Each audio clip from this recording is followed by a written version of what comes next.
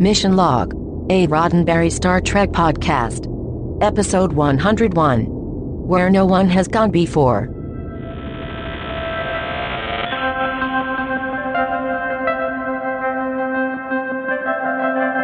Welcome into another edition of Mission Log, a Roddenberry Star Trek podcast. I'm Can Ray.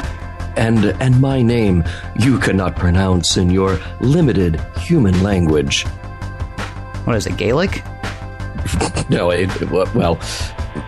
it's actually John Champion. Oh, okay. I'm sorry. I'm a little too influenced by The Traveler for this week's episode. If you know us, you know what we do. Each week we get together and we do the thing with the thing. That is, we take apart an episode or a movie or something of Star Trek, take it apart for messages, morals, and meanings, and try to figure out whether the whole thing stands the test of time. This week, Where No One Has Gone Before. Yeah, not to be confused with the original series episode Where No Man Has Gone Before, but we'll talk about that in this trivia. This is not a Naked Time, Naked Now thing, is it? No, not quite. Hey, not quite. Speaking of trivia, it worked out so well last time. Are you cool if I actually if I take trivia this week? Okay, well, when you say that it worked out well, I don't know exactly what you mean, but I thought it went fantastically. Sure. I thought it was just absolutely great. No, okay, I mean, sure, you know how I am with, like, the whole it's stars and guest stars, and this guy was on that thing and that guy was on the other. Yeah. The Traveler just played absolutely beautifully this week by John Malkovich. I mean, really, probably one of his best, I think, outside of maybe Crimes of the Heart. Was he in Crimes of the Heart? And Con Air. Right, yeah. or being John Malkovich. Or being John Malkovich. Oh, yeah, he was in that, wasn't he? Yeah, So just a fantastic turn. And great to see him in the Star Trek things. I'm hoping to see him at a convention one day. Ken, I'll need to take over trivia at this point, I'm afraid. That was not John Malkovich. That was actually a different actor, Eric Minyuk. Really? As the Traveler. Okay, wait, I'm sorry. Well, we'll just do take two. Okay. The Traveler was played by renowned John Malkovich imitator, Eric Minyuk. Yeah, he is good at that. Very, very good at that. He actually does the road show of Mice and Men. Oh, how nice. Yeah. Outside of that, we know very little about him. Now, he worked primarily as a TV guest actor from about 1986 to about 1998, and that's pretty much it. He auditioned for Data, which is kind of cool. Wow. And these days, he practices law in the state of California. Really? Yeah, he sure does. That's interesting. Yeah. Been hurt in an accident or a time travel incident? you know what it's called. Call the offices of Eric Minyuk. Yes. All right. So that's why I don't do trivia, by the way. No, that is exactly why you don't do trivia. One of the many reasons. But I can see how you would make the mistake. Yeah. As I mentioned, this title is a takeoff from the original Where No Man Has Gone Before. This script was originally titled Where None Have Gone Before, and it was written by Diane Duane and Michael Reeves. Now let's talk about that title a little bit. Bob Justman wrote a very extensive and very picturesque description in an early memo about the opening titles of Star Trek The Next Generation. If you haven't gone to the Discovered Documents and seen some of Bob Justman's writing, he's great. And he's really funny, and he's really descriptive. So he was trying to bang out this idea of what the opening titles would look like for this new show. And this is way, way early in the process, early in 1987. He describes the planet flybys. He describes the angles that we'll see of the new Enterprise, the names on the screen. Of course, we didn't have the actors cast yet. And even Gene's special created by credit at the end and that hold on black. Now, he included the original narration, and he assumed that the familiar Star Trek TOS theme song would be used, even with the soprano vocals. The memo was circulated around the office with a few changes, but one thing that jumped out at Susan Sackett, that was Gene's assistant at the time, was the term Where No Man Has Gone Before. And she wrote a note on the memo that arrived in Gene's office that it would be a bit of a slap in the face to the 20-plus years of progressive Star Trek and a multitude of female fans if this wasn't corrected. So it got corrected. And ever since, it has been Where No One Has Gone Before. Now, the original phrase, Ken, we didn't talk about this when we did the original series coverage. The original phrase was drafted by Sam Peebles, who wrote the episode Where No Man Has Gone Before, but the opening credits were shot long after that episode had been finished. Gene wrote the original mission statement, and it was quite different. So here in this early TNG tradition of paying homage to TOS, we have a title that shares some phrasing with an original series title. Speaking of discovered documents, now I've pulled a few pages from an early draft of the script. This is the second draft, where Gene Roddenberry has his notes handwritten in the margins.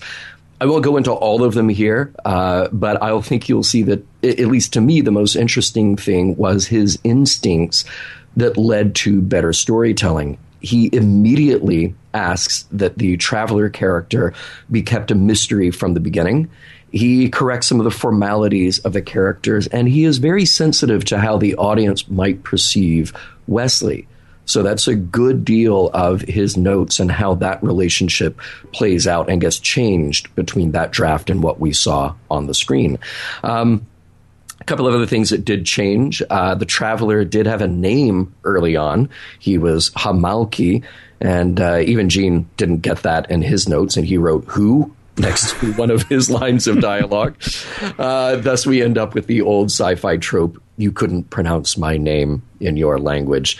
A couple of other things during the dream sequences. I guess it was in the first draft or maybe even just in the story notes. One of the hallucinations would have been seeing Jack Crusher, but that got cut out relatively early on. And finally, there's an interesting bit of trivia here about a guest actor, Biff Yeager. He was cast as Argyle. And Argyle may have been a recurring character. He was the chief engineer, or one of the chief engineers that we have seen so far. And the story goes like this. He may have come across as a little too eager at the prospect of this being a recurring character. The production office started getting fan feedback about the show and about Yeager, except that some of that fan feedback had been written before the episode aired. And some of those letters that came to the production office mentioned that they were responding to the solicitation for opinion. This did not go over very well with some of the people in the executive office at Star Trek. So apparently what had been happening, Biff Yeager contacted fan groups, Star Trek fan clubs, and said, hey, I'm going to be on this show. Please write into the front office and let them know what you thought about the show, what you thought about me. They really want to hear your thoughts about Next Gen. And then all of a sudden, this flood of mail comes in, which they would get fan feedback anyway, but this stuff saying, we heard you wanted our opinion, so here you go. And this kind of surprised a lot of the executives. Biff Yeager was questioned about his actions, and he pointedly and apologetically wrote back that he merely asked for opinions, good and bad, about the show overall. And he does admit that he asked Star Trek fan clubs to do that. And they were all too happy to help him, assuming that this was a solicitation from the show itself. Long story short, Argyle only shows up in one more episode. So whether that was a result of this or just a change in how the character and actor structure would have been later, well, that one we don't actually know the answer to.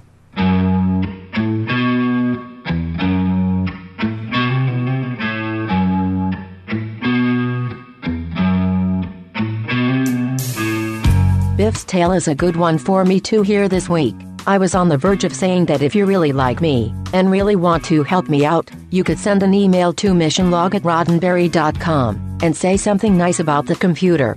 Like how there should be more of her on the show. And how she could use a male counterpart.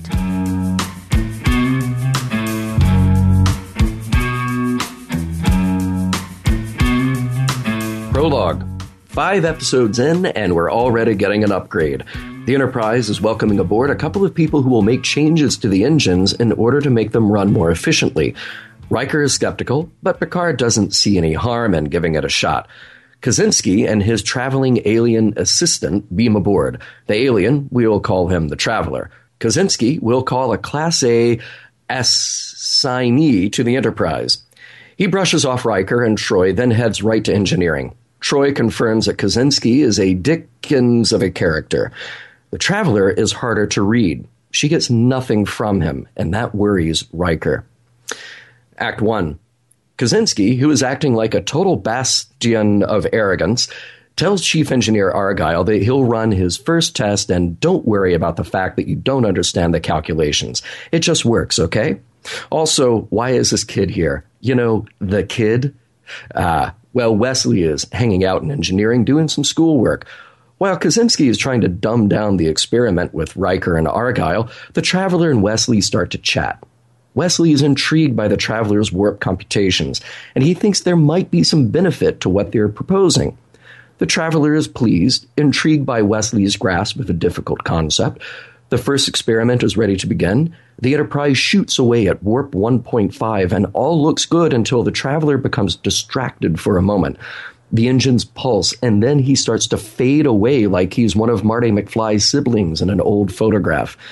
The Enterprise then blasts forward at enormous speed, passing galaxies and a Pink Floyd laser light show.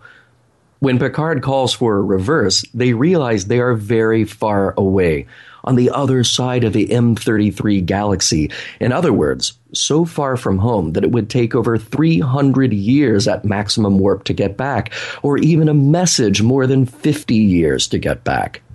Act 2. Kaczynski, who is still kind of a prickly guy to get along with, bounds onto the bridge, all smiles and ready to tell Picard that he is practically a hero for taking them farther, faster than anybody anywhere. The others just want to figure out how to get home.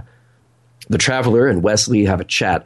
Wesley sees right through that Kaczynski is a cocksure joke, and that the Traveler is doing some really out-there calculations that merge time, space, and thought. The Traveler tells him to forget it. You're too young, and this is nonsense that your world isn't ready for. Picard asks Kaczynski if he can repeat the experiment. It would be nice to explore, but they really need to know that they can get home, that this isn't just some fluke. With all of his confidence intact, Kaczynski returns to engineering to enlist the help of his assistant to do it again. The Traveler looks a bit weary, and when Wesley tries to bring Riker up to speed, he just gets brushed aside.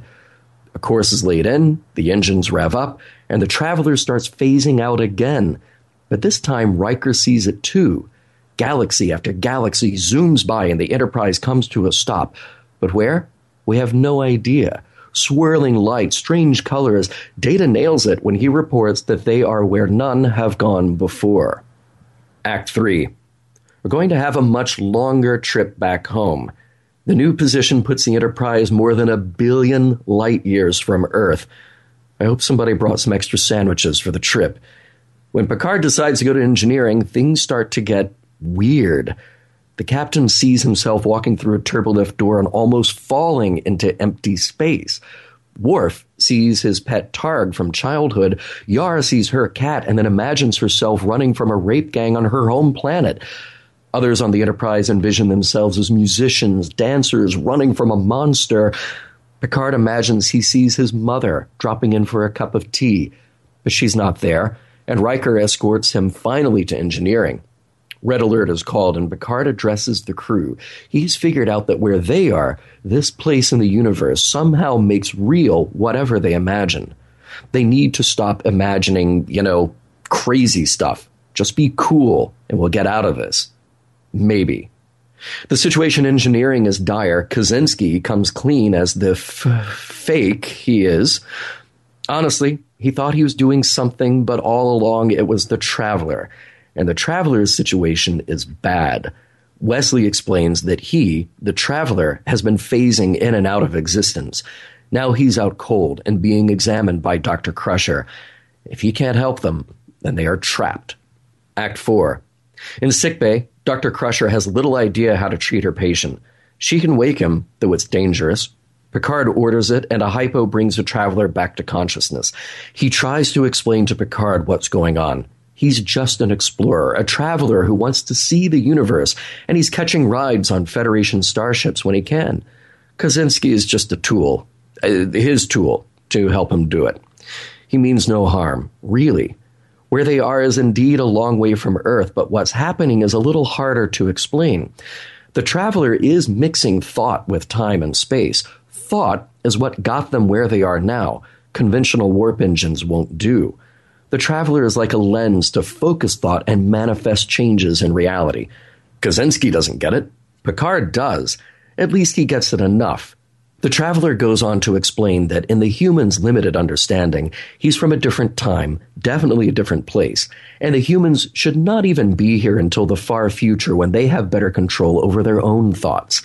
His people travel everywhere, but until now, there was nothing of interest for the humans to offer. Picard is willing to give the traveler another shot in engineering. He knows that is their only way out. But before he returns, the alien wants a word with Picard in private. Wesley is special, the traveler explains. Like Mozart was with music, Wesley will be with physics. Encourage him, help him, but don't tell him about this chat. We don't want all that to go to his head now, do we? The traveler has had a lot taken out of him, but time is running out, and he'll need to get back to the computer and engineering right away.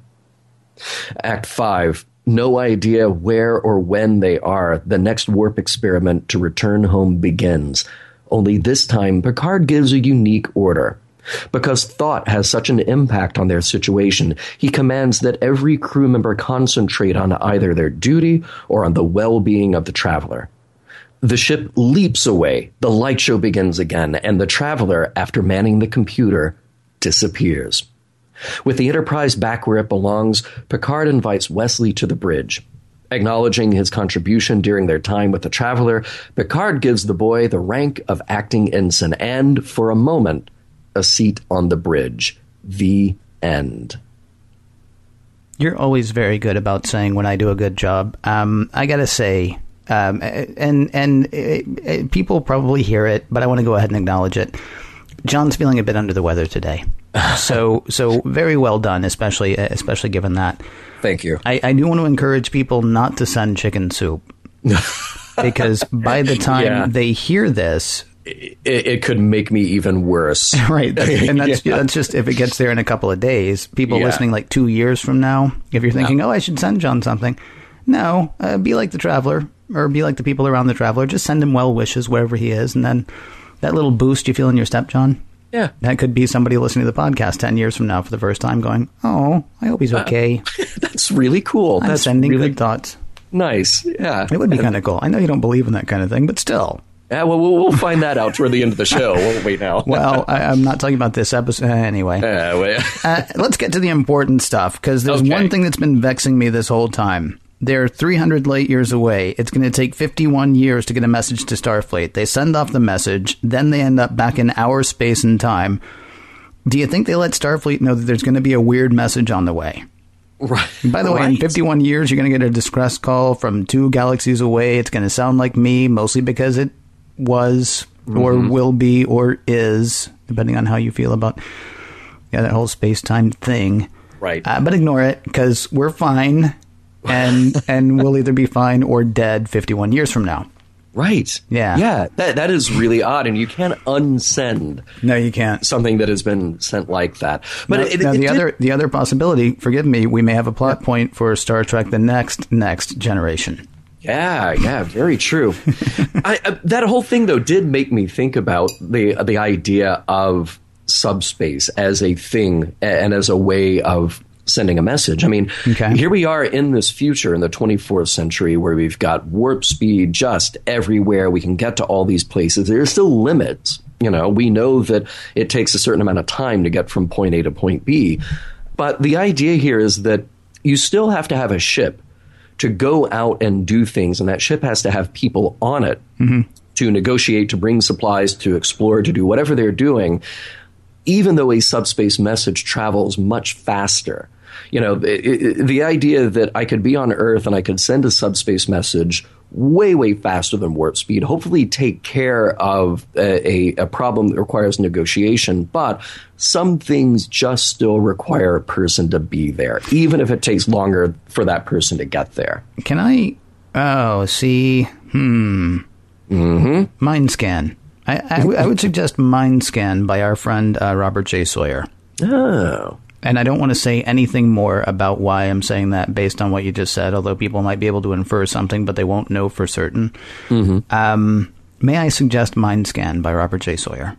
For a number of reasons. It also deals with, uploading consciousness into robots, and who doesn't love that? Am I right? Hey, yeah. I know somebody who loves that. I know who's got two thumbs, and, well, actually, but anyway, me, yep. I guess that's what I was trying to say. Right.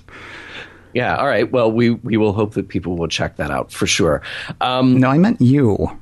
Oh, well, I will check that out too. But I will check that out too. Yeah, because you and I need to have we got to figure out what to do after this Star Trek and moonlighting business. So the collected works of Robert J. Sawyer may be our podcast in 2027. Nice. I like that. Now let's talk about a moment here where Deanna reads Kaczynski right away. And we didn't need Deanna to read Kaczynski because everybody in the audience could read Kaczynski right away. Right.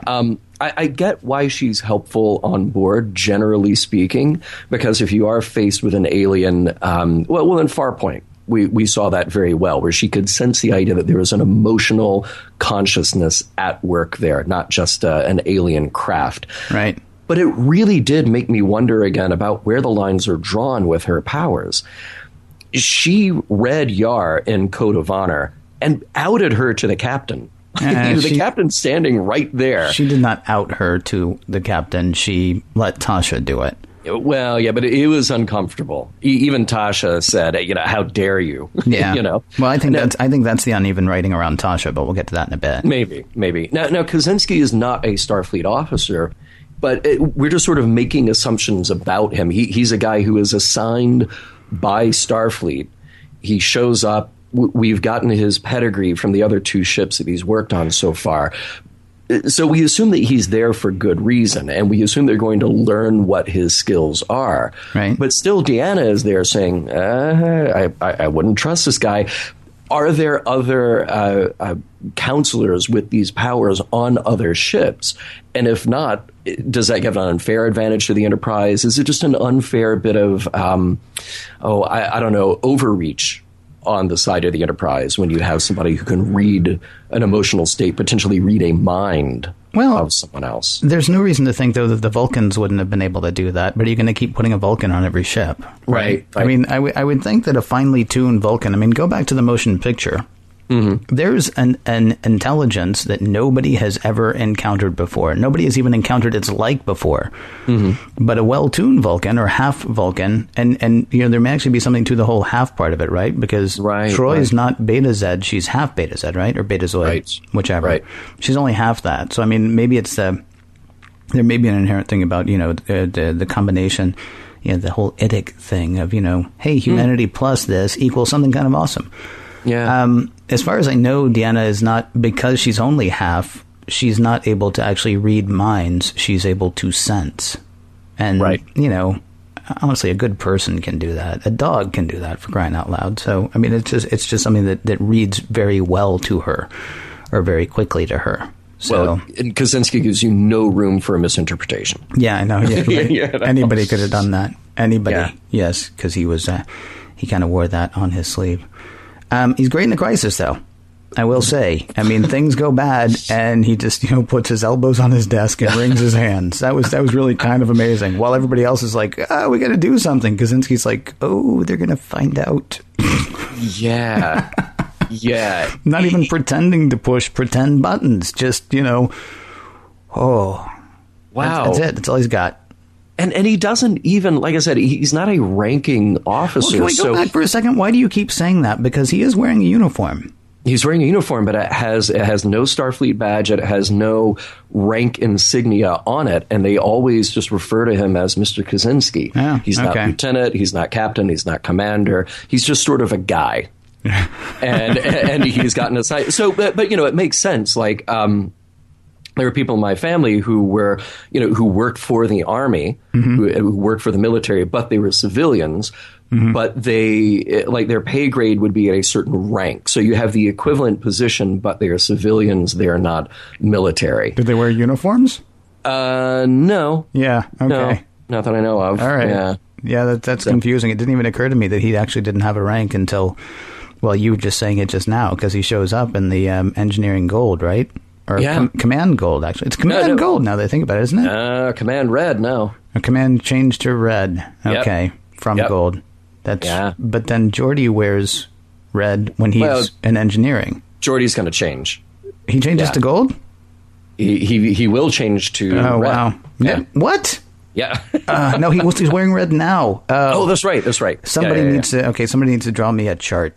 Yeah. Preferably of how the color coding works. And it's 3 colors. It's primary colors. And still I'm sitting here going, wait a minute, what is green for?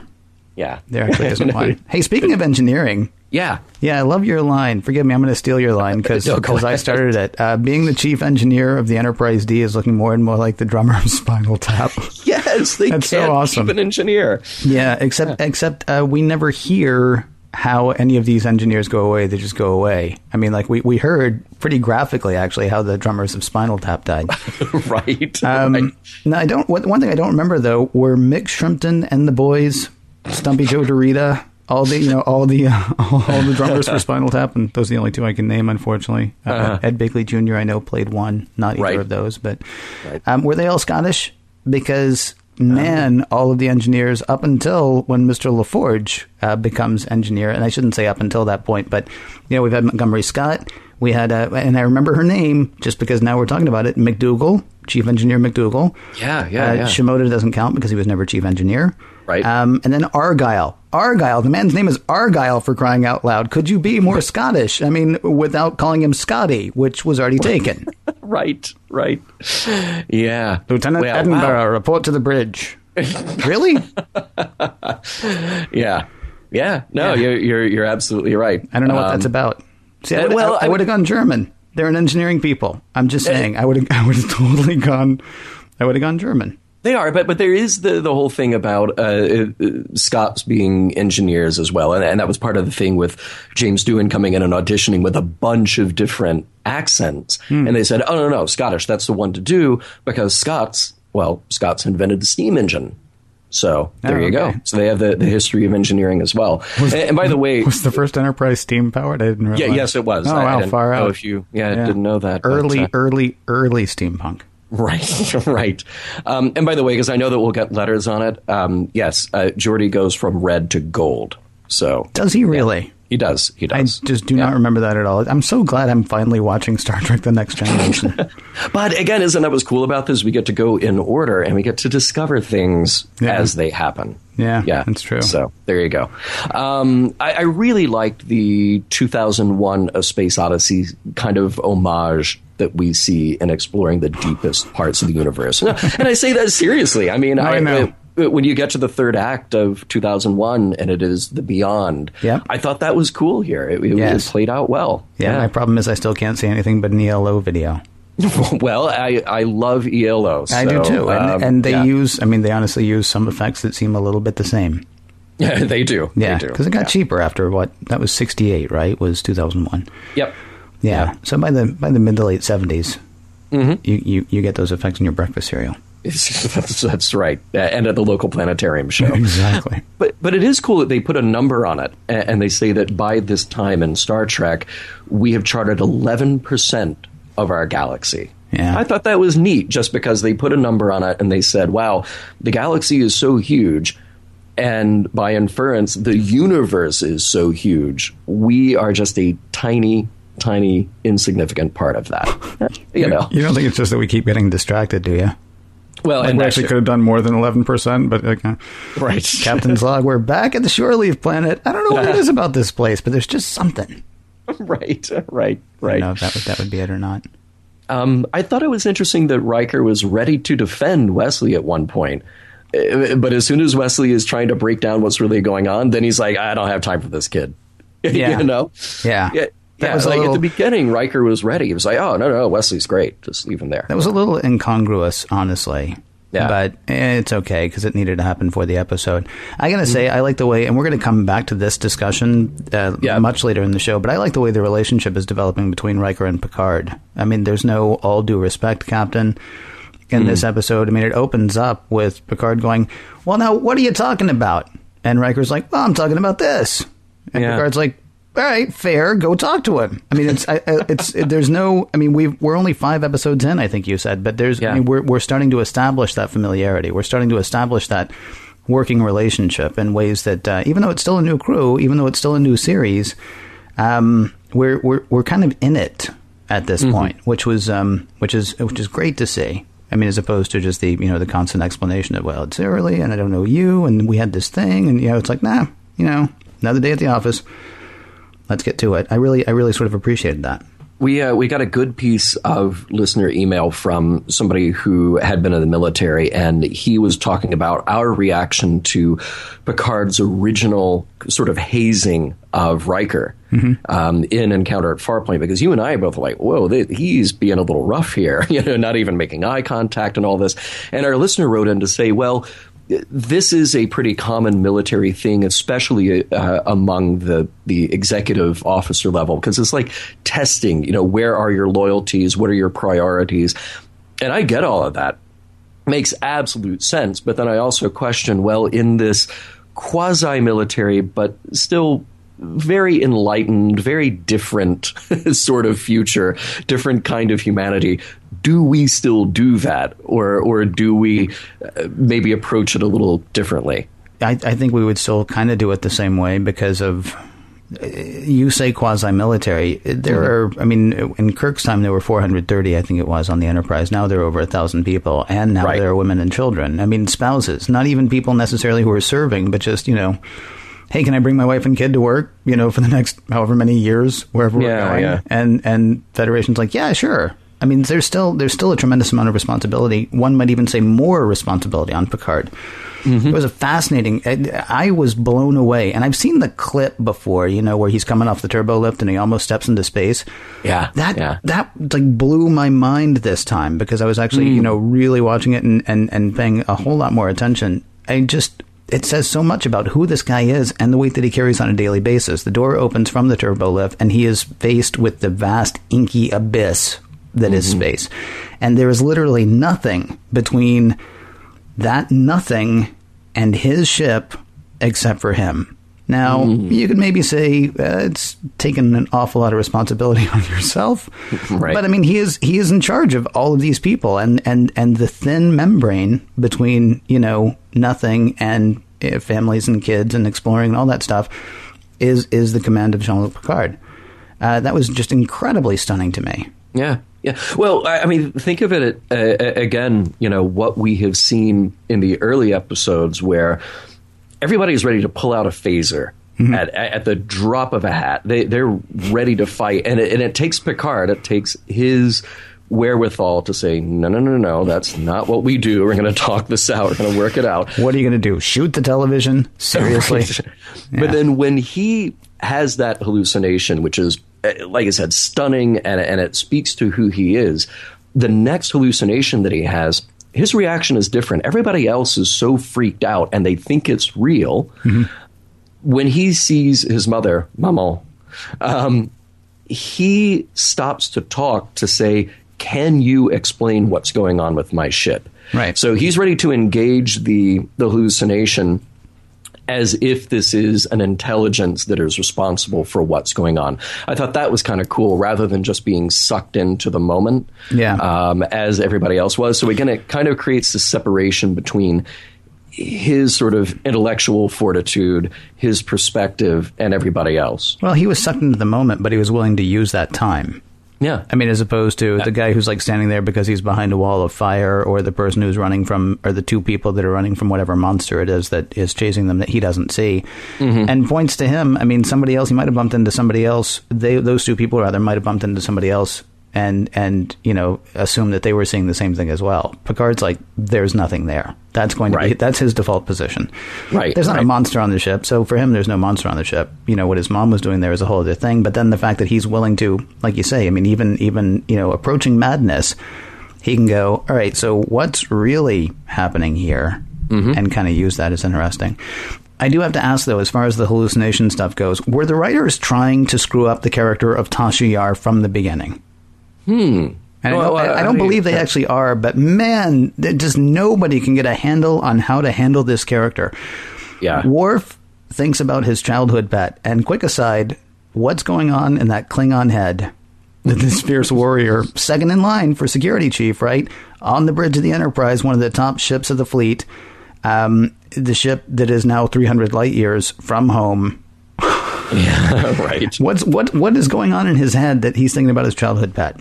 Well, I do know for a fact that ribs of Targ are delicious, so he might have been hungry. He's not going to eat. That's his childhood pet. That'd be like a Spock killing a Chaya because he was hungry one day, as opposed to because there was a problem. Although I hear Salat or Salat, depending on whether you're in the north or south of Vulcan, also very tasty. Right. Here's the thing, though. So he's thinking about his childhood pet, right? And it's like, for people who haven't seen it for some reason, picture a pig, but now put a lot of fur on it, and now put big spikes on it. Wait. Not unlike a unicorn dog. Not unlike a dog in a unicorn costume. Honestly, I thought that they had done that again, and I was going to be so happy. But then when it was obviously a pig, I was like, oh, because if it had been a dog in a unicorn costume, I would have been like, can I please do the recap this week, please? Right. But it wasn't. It was a pig in a stegosaur costume. Mm-hmm. So Yar then, so Worf is like, oh, it's this is my pet, but it is my childhood pet. Yeah. And Yar says, oh, you mean like a kitty cat? Well, no, because it's a pig with big spiky things, right? And unless you're talking about a Salat or an electric cat. No, nothing like a kitty cat, actually, but Worf says yes, because the whole thing is actually just to get her to the part where she is then standing with her childhood pet, and then about to be pursued by a rape king. Yeah. It does show the horror of her planet, and I understand it's a quick way to get there, but man alive, there's got to be an intelligent way to do that. I mean, even just saying, oh, a childhood pet. Yeah, I mean, even that would have done it. Even that at that point, then her cat jumps down. It feels like they are just... It's like every writer was allergic to the Tasha Yar character for some reason. And they like broke out in something if they had to spend more than 10 seconds thinking about something intelligent for her to say. And so they just gave up on it, made her either yell something or say something stupid and then go on to the next scene. Well, here's the thing. We've gotten a lot of feedback from people talking about Yar and kind of our coverage and trying to understand her. And I really feel like just from a writing point of view, I think you've probably nailed it with your description. I think that when you start to build a character breakdown and you go through and you say, okay, here's what Picard is like, and then you get an actor like Patrick Stewart to come in and read, and you go, oh yeah, and that's exactly what he sounds like, we're off and running. Mm-hmm. With Yar, you have a little bit of a character background that says she's tough, she's in this role as chief of security, and here's her terrible, broken background to try to explain a little bit of where she's coming from. And you sort of have enough of that on the page, and then you stop. But you don't really know what to do with that when it comes to expressing that on screen. It's a very, very difficult thing. And I feel like if it's not an outright sabotage of the character, it's almost like the writers painted themselves into a corner with her. So you have this little bit of information or background, not a whole lot to do with her on screen. So then you end up with what we ended up with here. And that feels terrible because I have always heard her character sort of derided. And I watched the first season of Star Trek The Next Generation when it was on originally, and I've caught reruns again since, but I've never really had a strong feeling about her either way. Honestly, I found Denise Crosby an attractive woman, and I was sort of like, bummer, because I was a 17-year-old boy. So, that's largely what was on my mind when I was watching Star Trek The Next Generation the first time around. Going back, though, I mean, it feels like I feel like the actress was mistreated, and I feel like the character was mistreated. And I don't mean in a harassment sort of way or anything like that. It's just sort of like, yes, she is the most cardboard character of all of them, and we've still gotten some pretty cardboard stuff from these characters to this point. Yeah, but I feel like a whole lot was. I don't know, unless there's like some weird sort of like time paradox, whatever, where her character could change drastically. I feel like there's little hope. And by the way, let's make very clear that we are talking about the character of Tasha Yar because Denise Crosby is awesome. And the few times that I've met and chatted with her, she is great. But in what we're doing here with Mission Log, just trying to pick apart the nuances, the characters, all that. This is a character that, because of the writing, is just not working. Right. And that gets expressed here in that scene. So far. Now we are only, 5 or 6 episodes into the Next Generation at this point. So, I mean, it may actually...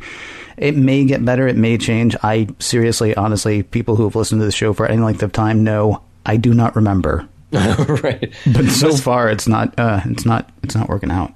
Let's change gears here just a little bit. Would the whole imagination thing affect Data? Mm-hmm. Oh, okay. Well, he could get drunk. I'm sorry. I was trying to hear what you were saying. Would it affect Data? Yeah. I don't know. I would think maybe, since he was affected the same way in The Naked Now, but also Data would definitely be disciplined enough, Data would be disciplined enough to not have his thoughts wander. What I was actually curious about was telling people to control their thoughts the best way to go. Like should Picard instead have, set everybody on, menial, mindless, dumb tasks? I was just walking through a crewman's quarters, and it was a disgrace. So everybody back to your quarters and clean. I want you to scrub.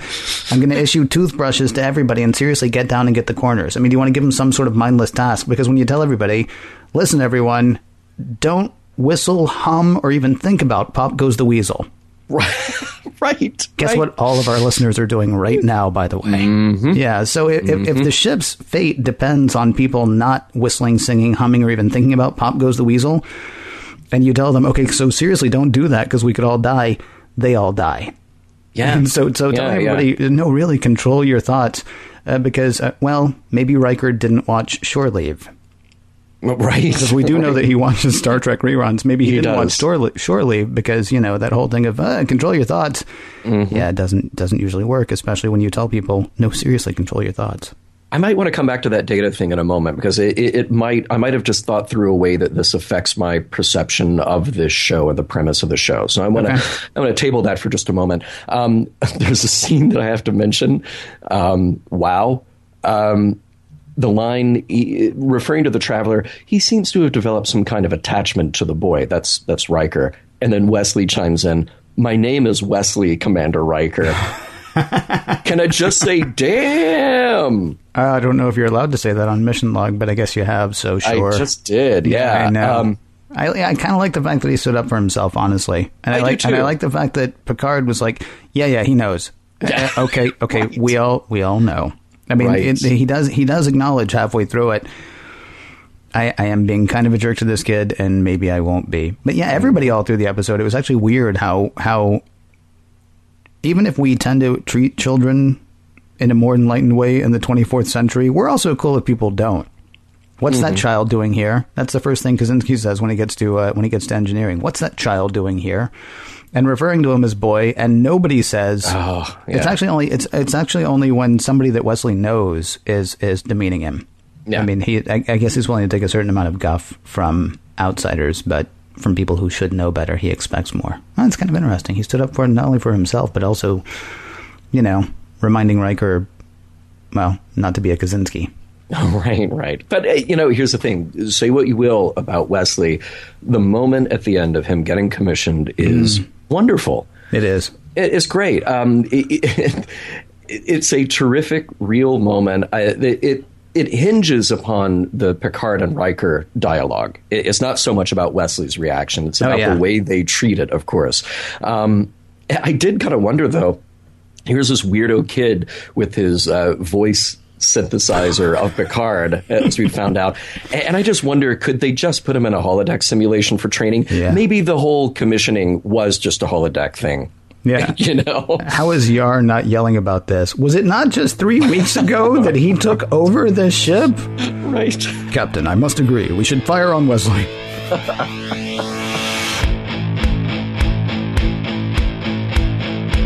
I am truly glad I did not encourage you to write to missionlog@roddenberry.com to say something nice about the computer. To do so might be seen as overstepping my bounds. So, this is me, not encouraging you to write to missionlog@roddenberry.com to say something nice about the computer.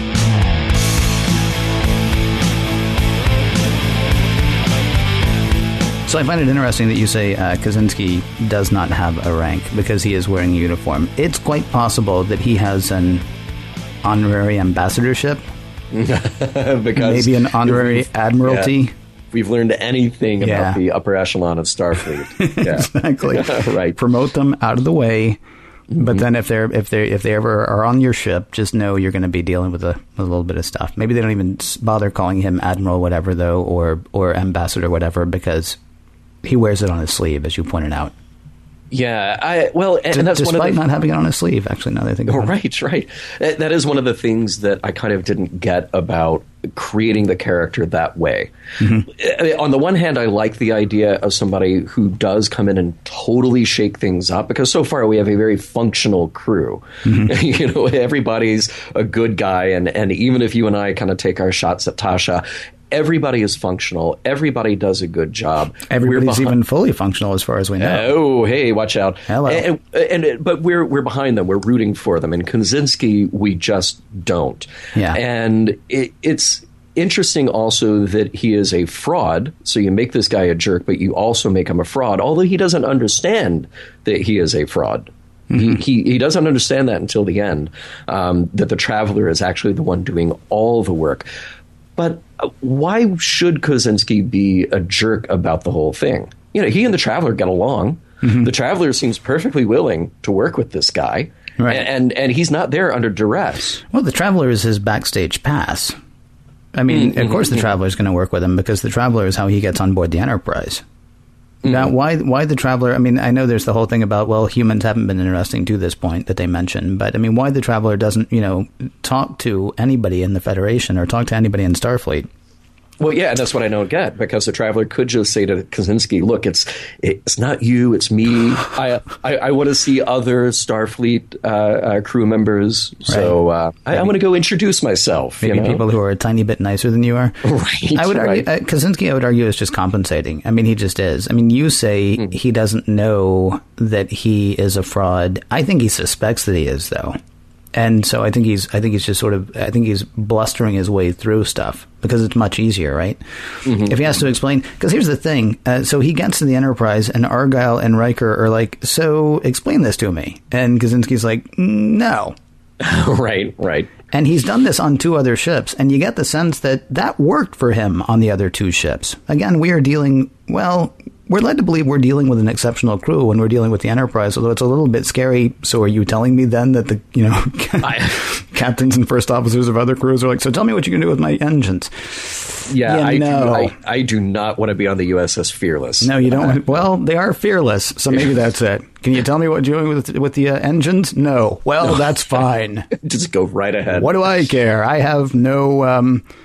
what's that thing? I don't even know a word for it. That thing where you're kind of worried, but you're not worried, and you're maybe I'll think of it sometime. Anyway, take over the Fearless. I'll be in my bunk. Yeah, I mean, I assume that he's compensating, and whether he's doing that, whether that is to throw everybody off the fact that he doesn't know what he's doing, or whether that's to throw himself off the fact that he doesn't know what he's doing. He knows on some level that nothing that he's doing really should work, except he believes it will. Now, try that in, Iowa, where they seem to maybe sometimes build starships, sometimes they don't. Mm-hmm. Try that on Earth, and that's not so much going to work for you unless you happen to be sitting next to a guy who can do that, a.k.a. the Traveler, right? Right.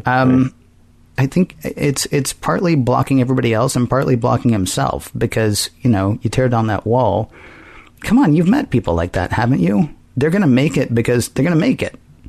But sure. They don't really have the talent. They don't really have the skill. And yet, look at that. There's that person's name up in lights for seemingly no better reason than they always knew they were going to, so they did. Well, but he's got the other guy here to exploit. But the other guy is smarter and nicer. And all it takes is the other guy to start chatting with the crew. Right. Well, but the other guy's doing it on the down low because, we don't know anything about the Travelers at this point. He does say that there are more people like him. Yeah. I mean, it's possible that they are, draw that out for a second. Okay, so we weren't interesting to you before, and now we are. So why didn't you say hey? Right. Well, it's possible because, last time we said hey to a race about your size and about your shape and about your color and about your technological level, we were hunted out of existence. I mean, we really don't know. We don't know what's going on with this guy. He's got decent reasons to keep it quiet. I do think maybe Wesley should have made a little bit more noise when the guy literally starts blinking out of existence in front of him. Sure. If they're not going to listen to him, just, write it down, send a message. Come on, you've got a pad. Are you telling me that thing doesn't have a camera? Right. Snap a pic really quick and say, here, okay, so here he is, and here he's not. And that was like a half a second apart. Think about it, though, in the past, when we were looking at TOS, all the very powerful, very well-intentioned aliens that needed the help of the original crew, needed the help of the Enterprise, needed the help of James Kirk, but rather than asking, they just took over. Mm-hmm. By any other name is, there are certain parallels between that episode and this episode, because the aliens take over, they dehydrate the crew, and they're just like, well, we're going to take off and we're going to go 300 light years away, and there's nothing you can do about it. And at the end of that, Kirk says, look, all you had to do is ask. We will help you in whatever way we can. This is just not a good way to help you. Well, the problem, though, is we're 80 years later than Kirk at this point. We haven't learned a whole lot about Starfleet yet. And honestly, this does not bode well. The fact that they're like, oh, by the way, there's this guy, kind of difficult, but he's going to take over your ship. So let him. Mm-hmm. He's going to, your brand new engines, he's going to do something. He won't really tell us what, but it seems to work. So go to it.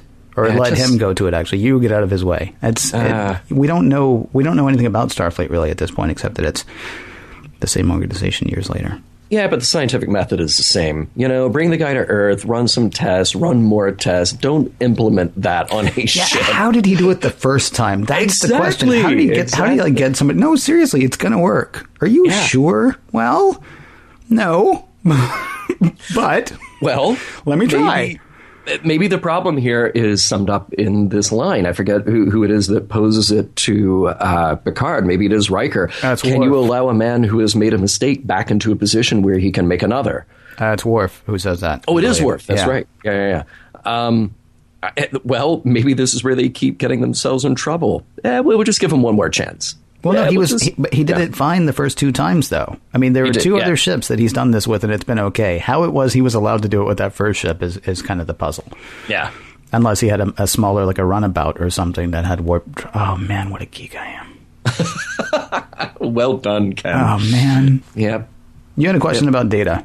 Yeah. Well, I like the idea that Data's impulse is to explore where they are. Mm-hmm. They get out to this place way beyond, what do you say, 1 billion light years from Earth, and Data's like, you should have a look around. No, once they were 1 billion light years from Earth, he was on board with everybody going back. It's when they were 300 million light years away. 300 million, 1 billion, at that point. Or however much it was. No, long way to get home. It wasn't even 300 million light years away. It was going to take 300 years to get back, right. Yeah. Yeah, you see, they're 2 galaxies away, and Data's like, we should totally look around. Easy for him. He's going to live 300 years, like going back 300 years. He's looking ahead 300 years, probably on a nanosecond by nanosecond basis, going, oh, yeah, I'll be fine. So, I mean, for him to go, let's poke around a bit, because what? It's only going to take 300 years to... Oh, that might be a problem for you, though, huh? Right? Mm-hmm. I mean, it seems to me, and it's very nice when Picard says of Data's suggestion, spoken like a true Starfleet graduate. Yeah. Except, again, spoken like a true Starfleet graduate who's going to live like 500 years, maybe more. Right. What with this whole robot body thing, right? Definitely, yeah. Exactly. So, for him, it'd be like at the end of the 300 years, boy, do I have a story to tell. But first, I would really like to stretch my legs. Right. Because I've been flying for, 300 years now. But it was neat. I mean, you would think that everybody else on the Enterprise, they're probably freaked out, but Picard could just as easily have made an announcement to say, all right, everybody, we're here. Gather as much data as you can, because this might be useful one day. We don't know when. That's true. Hundreds of years from now, but do your jobs. Not even taking pictures for 24 hours. Yeah, right. It does strike me as kind of odd. It's like, oh, we're outside. I want to be inside. Mm-hmm. Oh, but come on, you've never been outside before. Yeah, and maybe we'll send other people to go outside one day. But right now, I'd like to go back in, please. Yeah, but Picard does see value in getting home so that Kaczynski's formula can be used on a real scientific vessel with a real scientific mission, so that he concedes that much. And Kaczynski, I thought, had a great point that mankind's achievements have been linked with speed. Many of them, not all of them, But yeah, he's right. Yeah, cars that go faster and faster, rockets that go to the moon, and absolutely, breaking of the sound barrier by Chuck Yeager, all that stuff. Absolutely. So here's where I wanted to come back to the Data thing. When I asked, with the whole imagining what becomes real thing that happens to our crew, would that affect Data? Or would Data have an effect on reality? So I guess the place that becomes weird for me is, well, first of all, you have the idea that an android would have an imagination, right? That it would have abstract thought and be able to say, like, now I see a cat, now I see a targ, now I see this. I assume that his positronic brain does not work the same way that ours does, with random ideas, images, all firing synapses. But I guess the other thing that really made me think about this, and I think we'll talk about this in our wrap-up, the premise of thought having such an effect on physical reality. When you say that, you then have to assume that there is a mechanism for that to happen. That a human brain, and we'll assume for a moment that the Traveler has at least enough in common in his physiology with human physiology, that there is a brain, that there are electrical impulses firing that make these things happen, that then you're in a part of the universe where that can actually be read and understood. So there is a mechanism by which the thoughts are firing in the brain, leaving the brain, for lack of a better word, and then being manifested, then being built into a physical reality, whether that is by another being or whether that is by simply the physics of that area where that happens. That's what sort of made me maybe have questionable thoughts about this episode that I'll get into more when we do our wrap-up. But then that really made me think about Data. Well, if Data's brain is just so much positronic firing of electrons, if he is capable of abstract thought, then not only could he manifest some truly interesting and bizarre things in this part of the universe, he could essentially do a better job than the Traveler. He could manifest all of the physics necessary to get them back. Yeah. Yeah, I don't know that he would do a better job than the Traveler. I think that they become a pair at that point. Because if you can go ahead and get Data to believe in the Traveler then becomes like, what's that thing from the Avengers? Like the Tesseract. I mean, the Traveler then becomes sort of like this conduit of unlimited power, because Data has no choice but to believe what is true, right? I mean, that's the way his robot brain works right now. We assume. And now the one thing is he wants to be more human. It actually would have been an interesting turn had we come back to the bridge and seen a flesh and blood Brent Spiner sitting there. Oh, okay. So, I mean, being an android, he does have maybe he has subroutines written for like, okay, well, this is my time for abstract thought. Right. And it just happened to not be that time when they were in, the Haywire universe. Well, and given the order, he could turn it off. I mean, I guess that's the thing about Data's brain. Yeah, but he could direct everything to one thought. You would have to know who it was, though. I mean, because you're right, he could be ordered to turn it off, but would he order himself to turn it off? I mean, if it's time for the crazy fun thought. Right. Well, it's interesting. I mean, you gave him. You use the word belief. Data would have to believe in the reality around him. Well, know it. Yeah, exactly. Data would have to trust that the reality that he sees is reality, and Data presumably has better ways of testing that than our limited human abilities. Data has desire to be human. Right. So whether or not that desire then is something that could be read and manifested, I agree with you. That could have been a really cool shot if there is a flesh and blood Lieutenant Commander Data for a moment. And then how do you get him back? I'm beginning to want Star Trek the next generation to actually center on a Traveler. I mean, there are really a lot of fascinating ideas, and I don't know if there is going to be a Star Trek the next generation. I certainly hope they come up with a better name for it than that. Yeah, but there's a lot to play with here. Sorry, I've spent a lot of time this episode talking about me, rather than the crew of the Enterprise and their enigmatic guest, the Traveler. I guess I'm just a little out of phase. See? I am paying attention.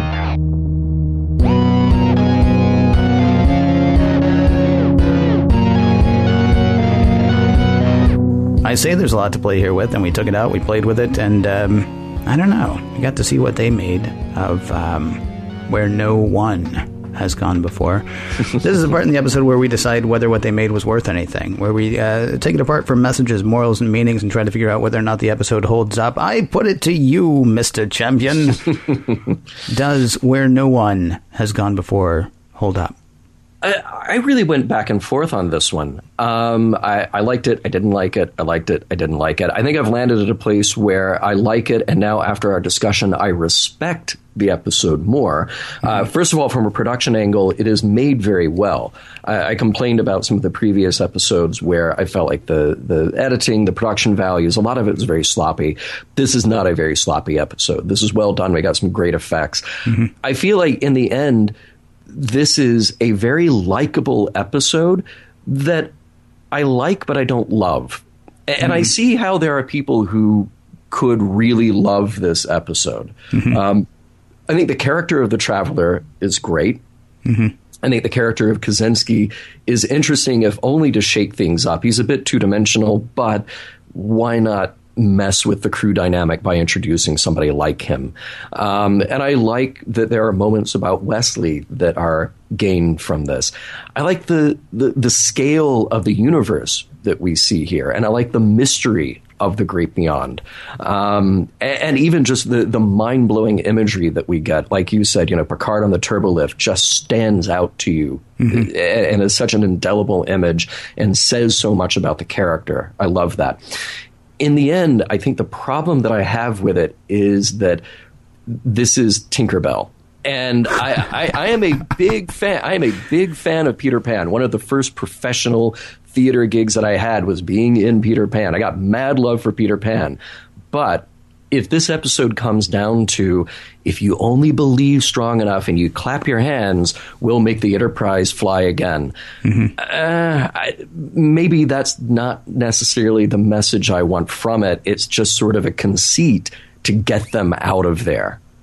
So that's where I part ways with the episode. What about you, Ken?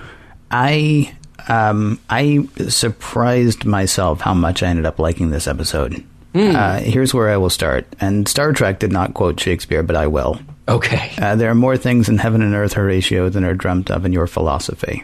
Mm-hmm. I like the idea that they were saying, everything that we know, okay, we don't actually know everything. Now, they're still going to do it. I mean, they're still doing it. It's pseudoscience, okay? I know we bumped into a few scientists at the convention who would probably laugh their heads off at me.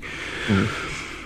But, I mean, they do the pseudoscience thing enough where they're like, oh, it's like magic. And he's like, yeah, I could see where you would think it's magic. It's not really magic, but it's so far beyond you that, right. Yeah. I like the fact that they're showing us something. Because think about it, in the 60s, when TOS was on, there was so much that we didn't know. We learned so much in those 20 years. And you will occasionally, today as we record in the early 2000s, I have come across people who are like, technology has gone as far as it can. And I'm always both amused and horrified when people say that, because it's just like, no, we've just gone as far as you can. Mm-hmm. And so I like the idea that even though it's not anything that we can codify, that we can look at and say, well, I understand exactly how I think about it, and suddenly it appears on the bridge thing works.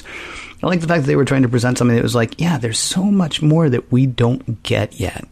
Mm-hmm. Now, I mean, the sort of Peter Pan, Tinkerbell maneuver is a bit woo-woo, but if you take it out of the realm of the pseudoscience or the self-help parlance or faith, or however you want to say it, magic, mm-hmm. As we record this today, we can't get on the same page. We can't get on the same page politically in the U.S. We can't get on the same page politically globally in the U.S. We can't get on the same page as far as, climate change, pollution, whether or not the whales are worth saving. We're dealing with factions in just about every part of... I had a great conversation with someone, with a Canadian, when we were at the expo. In Vegas one time. And she wanted to know about our healthcare system and what the deal was with the U.S. healthcare system. And I said, I really don't want to have this discussion, because there were other people there. I was like, I really don't want to have this discussion because I don't want to talk politics. Mm-hmm.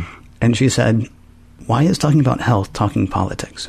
And it's a fascinating idea, but guess where we are? Yeah, right. So, I mean, the idea of let's all get behind this one idea. Let's all work for the thing that's going to be good for everybody. I mean, that's really what that whole Peter Pan thing boils down to in this episode to me. I mean, everybody's been afraid of something. Everybody's been running from something. Everybody's been trying to figure something out. Kaczynski's been trying to sort of up his own street cred or space lane cred, or however you want to say it. And what the whole thing comes down to, what the whole episode hinges on, is let's work together. Mm-hmm. Come on, let's work together. Because, it is a music reference, so I can't help but do that. So, I mean, that to me makes this episode just absolutely fantastic. And then there are just it seems to me, there are a million other messages in it. I mean, the dangers of cult of personality, like we talked about with Kaczynski. He is exactly where he is because he has presented himself as, I'm the guy who can do that. And nobody's even stopped to go, well, is he really? And then the people who have stopped to do that, well, the problem is their perception is colored by the Traveler, of course, because, right. I mean, his stuff has worked to this point, except, of course, it turns out it hasn't actually worked. I found it interesting that we have a godlike creature who, for the first time ever, with the exception of Q, but even Q is sort of like, Q's like, okay, you better watch your step, because I'm out here, right? We have a godlike creature here who's like, well, look at you guys. You're kind of interesting. In the original series, it was always, you guys will be interesting in a few years or a few hundred years or a few thousand years. Please don't call us. We'll call you when we care what you have to say. And then we come across somebody who's not godlike in the, Trelane's parents kind of way, but godlike in the, hey, you want to see what I can do? Mm-hmm. Who's saying, yeah, no, you guys are kind of hip. You're onto some stuff. So yeah, why don't we talk? You talked about the commissioning at the end. It's fantastic what happens at the end of the episode. And again, what we're getting there is, first of all, we're going to go ahead and grow the Wesley character. We are now getting the idea that there's going to be some kind of arc that's going to happen, because this guy has come to Picard and said, watch that kid. Seriously, watch him, because some really great stuff is going to happen. Now, he could have warned him that some really bad stuff is going to happen, too. Right. But, he's like, watch that kid, because that's going to be awesome. And I love the whole thing about, should we call his mother? I mean, it's a wonderful, that's a wonderful scene. That might be the best scene in the whole episode, actually. Just the interplay between Riker and Picard and Wesley. I mean, even though it's not necessarily as well acted as you might want it to be from Will Wheaton's, from Will Wheaton's end. It's just an absolutely fantastic scene. I would actually I would completely opposite what you're saying. This would have been, to me, an excellent pilot. In the same way that the Man Trap, we didn't start in the Man Trap going, well, I'm captain of the ship and I got this guy and here are these people and I got this new guy coming in. We were just in the middle of the Man Trap. Right. And when I'm watching this episode, I'm thinking, look, everybody is just firing on all cylinders. We don't have the, well, here's who I am and here's why I am. We understand that Tasha's life is awful from that 10 seconds that we get of her there with her cat and those guys, screaming at her and coming after her. And that's so much better than the minute. It feels like a minute. It's probably only 15 seconds of her yelling at Q about how bad her life was and how much better it is now. Right. If they weren't going to do Q, if they weren't going to do Encounter at Farpoint, this to me, this might be. This feels like Star Trek. This feels like not Star Trek that's trying to be Star Trek, not Star Trek that is introducing itself to everybody, not Star Trek that's trying to justify itself in what is suddenly canon because it just used to be a TV show and a few movies, and now it's now it's going to be a thing. Mm-hmm. It's going to be a thing that keeps going. This does not feel like something that's trying to justify its existence in that. This feels like Star Trek to me. Is it the best episode ever? No. Is it the most exciting episode ever? No. But I mean, this to me is a great episode. Yeah, I mean, well, there's something in here about how we don't have a bad guy. We don't have a war we have to go to. We have pure exploration. not just in the sense of where the ship is going, but how we work together. I'll come back to that point. Like I said, where I parted ways with the episode is sort of the Tinkerbell element. Just clap your hands and think hard enough, and we'll save the ship. Tinkerbell element, by the way, worst episode of Star Trek ever. Right. But that's me taking the episode at face value of what actually happens in the episode. I come back around to it, and what I really like about it is this sort of message that I can glean from it. Our thoughts are powerful. Like as you are so fond of quoting the lawyer in the shower curtain, as you believe, so shall you do. Oh, wait a minute. You said it wrong. As you believe, so shall you do. So shall you do. So shall you do. Yes. Yeah. Power of threes, dude. Come on. It's not just thought. It's thought triplicate. I believe Picard says it's chaos. What we think is what happens. And metaphorically, this is where I'm back on board with this episode. That has more to do with changing our attitudes and changing our point of view rather than just speaking to some kind of woo nonsense. So, yeah, I can leave the woo nonsense of this behind, and I can say that if there's a message here hidden in that science fiction metaphor, then that message is we have to start thinking in a way that asks all of us to work together to achieve better things. You hit the nail on the head with so many points that are sort of current political hot topics. But even if you take it beyond that, what are we doing with our space program? What are we, how do we envision the kinds of cities that we live in, and how do we take care of each other and all of this stuff? Yes, we have to decide that we will think those things through and try to push as much of that chaos out as we can. Because if we don't, then we will continue to live in chaos. So, yeah, as far as a message goes, that's where I love this episode in that way. I'd also say some other messages that I picked out here. Don't be so anxious to throw your invention in someone's face. Kaczynski. Experiment, share your data, collaborate. Just don't be a Kaczynski. Nobody likes a Kaczynski. I'm sorry, you don't want to be that guy. When you say don't throw your invention in people's face, you're talking about an actual invention, right? Yeah. Well, okay. I'm talking about an attitude. Okay. Well. Oh, okay. Yeah. Okay. Fair enough. But listen to the people around you. That was a lesson for Riker to actually take seriously the opinions and the information he's getting from others, namely Wesley. And Wesley's vindicated at the end of this in a great way. Yeah. I agree. So I would say that all of those messages and more, what you picked out, they definitely hold up, and that makes the episode better than maybe it appears at first glance. Hey, you with the earbuds. What do you think? Did you pick up messages, morals, and meanings that you would like to share with us? Do you think I'm crazy? Do you think John's crazy? Or do you think John's crazy? There are a number of ways to get in touch with us: Facebook, Skype, and Twitter. The handle is Mission Log Pod. You can call us 323-522-5641. Email us missionlog@roddenberry.com. Got a great place for you to check out online. That is missionlogpodcast.com. And if you find yourself at trekmovie.com, well, by golly, we're there too. Remember, we may use your comments on an upcoming episode of Mission Log. And next week, there is more Next Gen to come. It is Lonely Among Us.